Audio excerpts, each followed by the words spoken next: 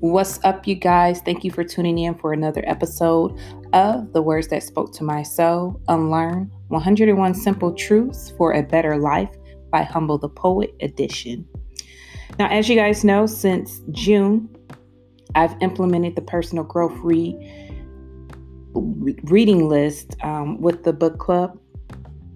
And in July, we read Unlearn.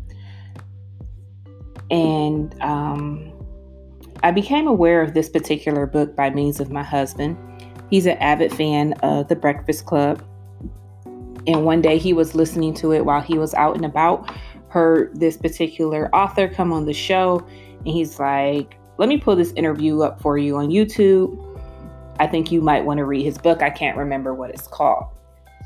So my husband went ahead, pulled up that particular episode of The Breakfast Club. And as Humble the Poet began to speak and give information on what the book was about, I'm like, of course, I'm absolutely going to add this book. And when I did add the book, I realized that I was going to take a lot from it.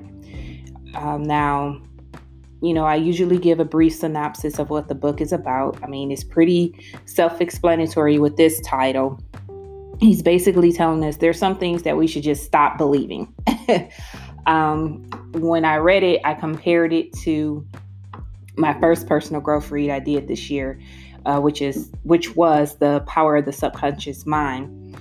And I compared it to that because it's basically telling you the same types of things, but with a thought pattern from someone from my generation, my age group, or close around it, and that it's also accompanied with a bit of sarcasm, which I kind of enjoy because I'm so sarcastic, and a bit of hip hop. And I think that a lot of times some people avoid the heavier books that are about self-love or self-growth, self-care, all the things that are important because we think it may be boring or just too heavy or whatever else. Now, some of them can be, I'm not going to lie, but wherever you are on your journey, make sure you're selecting the right tools to help you on that journey. It may be a book, it may be music, it may be activities, who knows? For me right now, it's my reading. And so that's what I got from, the initial reading of it. A lot of times one would say he probably is a little different, I'll say, with his thinking on matters, but sometimes you need that other perspective to kind of gauge where you're at. You may not agree with everything, but it could make that difference in helping you come to the next level. We're all on our own journeys and we all are attaining to be the best version of ourselves. I constantly say this when it comes to the personal growth reads and any other book that I read. I always find a way to take something from that book, regardless if it's fiction or nonfiction, because ultimately I believe there's a message in everything that we read, in everything that we participate in, and it's up to us to go ahead and take advantage of those lessons. Some of us ignore them, but my hope is that you will begin to realize the lessons that you are being taught in life and grab hold of them. Now, that basically summarizes the book. You know what's next. What spoke to my soul? Well, out of a book that covers 101 truths, I would most definitely hope I found more than one that personally spoke to my soul. What I will say is there were several. I say approximately about 25 different truths that spoke to me, be it personally or it made me think of someone that I love or whatever else. But what I would say is that it helped reaffirm my journey and my commitment to my own personal growth. A lot of times we get distracted because it starts to get hard or people don't necessarily agree with the path and life choices that we're taking. but ultimately it's not for them to understand. And a lot of times you have to let certain people go. And it's not to say that you don't care about them. It's not to say you don't love them. It's just right now you're not vibing, and that's okay. And at the time that I was reading this book, something like that was going on in my life. And I'm like, man, I just don't get it. I love this person. And I know I've been going through what I've been going through, and they've been going through what they've been going through, but we just weren't vibing. And it takes a lot for you to realize that and say, you know what, for right now, I have to separate myself from that energy because it's not beneficial. Doesn't mean you don't care. It just means right now you're just focusing on you. And oftentimes we think we're supposed to put everyone else before us, before our own health and our sanity and what makes us happy and what doesn't.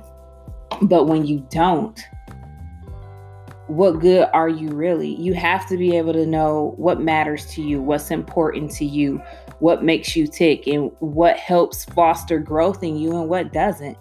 And if it's something that's going on that doesn't do that for you, you have to be honest with yourself and say, you know what, right now it's not the time for me to be in this place. Maybe later on we could, circle back around and it'll be okay. And maybe not. Regardless, you still took and received what you were supposed to in that situation or that circumstance, and never to forget that. Doesn't mean you go and bash this person or they did this or they did that. That's not what it's about, because when you had what you had, it was everything. So out of all of the truths that he shared, it touched me the most to understand the need to put yourself first. It's okay to be selfish. And when you're not vibing, that's okay too. There are several other things that certainly did hit me and touch me. If you go look at my Goodreads review or even the YouTube video I've already done, or my review that's posted on both Amazon and my Facebook page, you'll see I listed each and every numbered truth that spoke to me. But even besides that, one of the things that I appreciated out of this book is the fact that Humble says the last truth, the 101st truth, was the most important one. And he says this because it's your chapter to write. And he even says, share it with me if you write it. Now, I haven't written it in this particular book, but I have begun to write it in my mind. And a lot of times, that's where everything starts, with your thought pattern and trying to sort out feelings, desires, wants, needs, shortcomings, your strengths, your weaknesses, opportunities. All of those things, they start in your mind, and it's up to you to navigate through and get them to unravel. It's like you're all balled up in a knot, and it's up to you to figure out which way to pull that string to get into a straight line, as straight as possible, because we have to remember we're imperfect. So we may never truly, have that straight line, but close enough. And that's important. So as I was planning to go ahead and do this podcast, because it's taking me a while, I had some ups and downs with my health.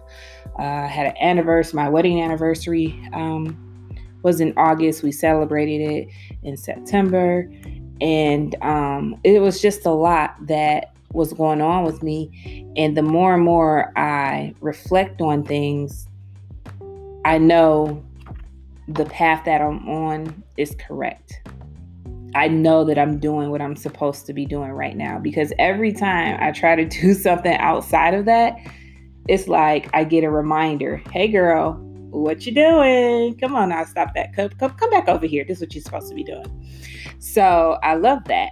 And just prior to taping this particular episode, I began thinking of what's next for Words for the Soul. What's next for Tracy? What am I going to work on to continue my personal growth. And guess what? It was revealed to me. Finally, I've been asking and trying to figure it out. And I already had that idea beginning to bloom and sprout. It's a little seedling right now, but don't worry. Soon enough, it'll be full blown into a beautiful work of art. So stay tuned for that. I know you're like, what are you talking about? But I'm actually pretty excited about that. And just reflection and meditation, those things are very important. And I think there's some falsehoods that are associated with how it's supposed to happen in, the negative connotations that are associated with it. But what I found in my personal growth is that when you do clear your mind totally and just close your eyes and it's nothing but blank space that you see, that's when the answers come, because you're getting in touch with your inner self. You're finding your center. You are tapping into the energy that flows within you. And I'm happy I've come to this realization.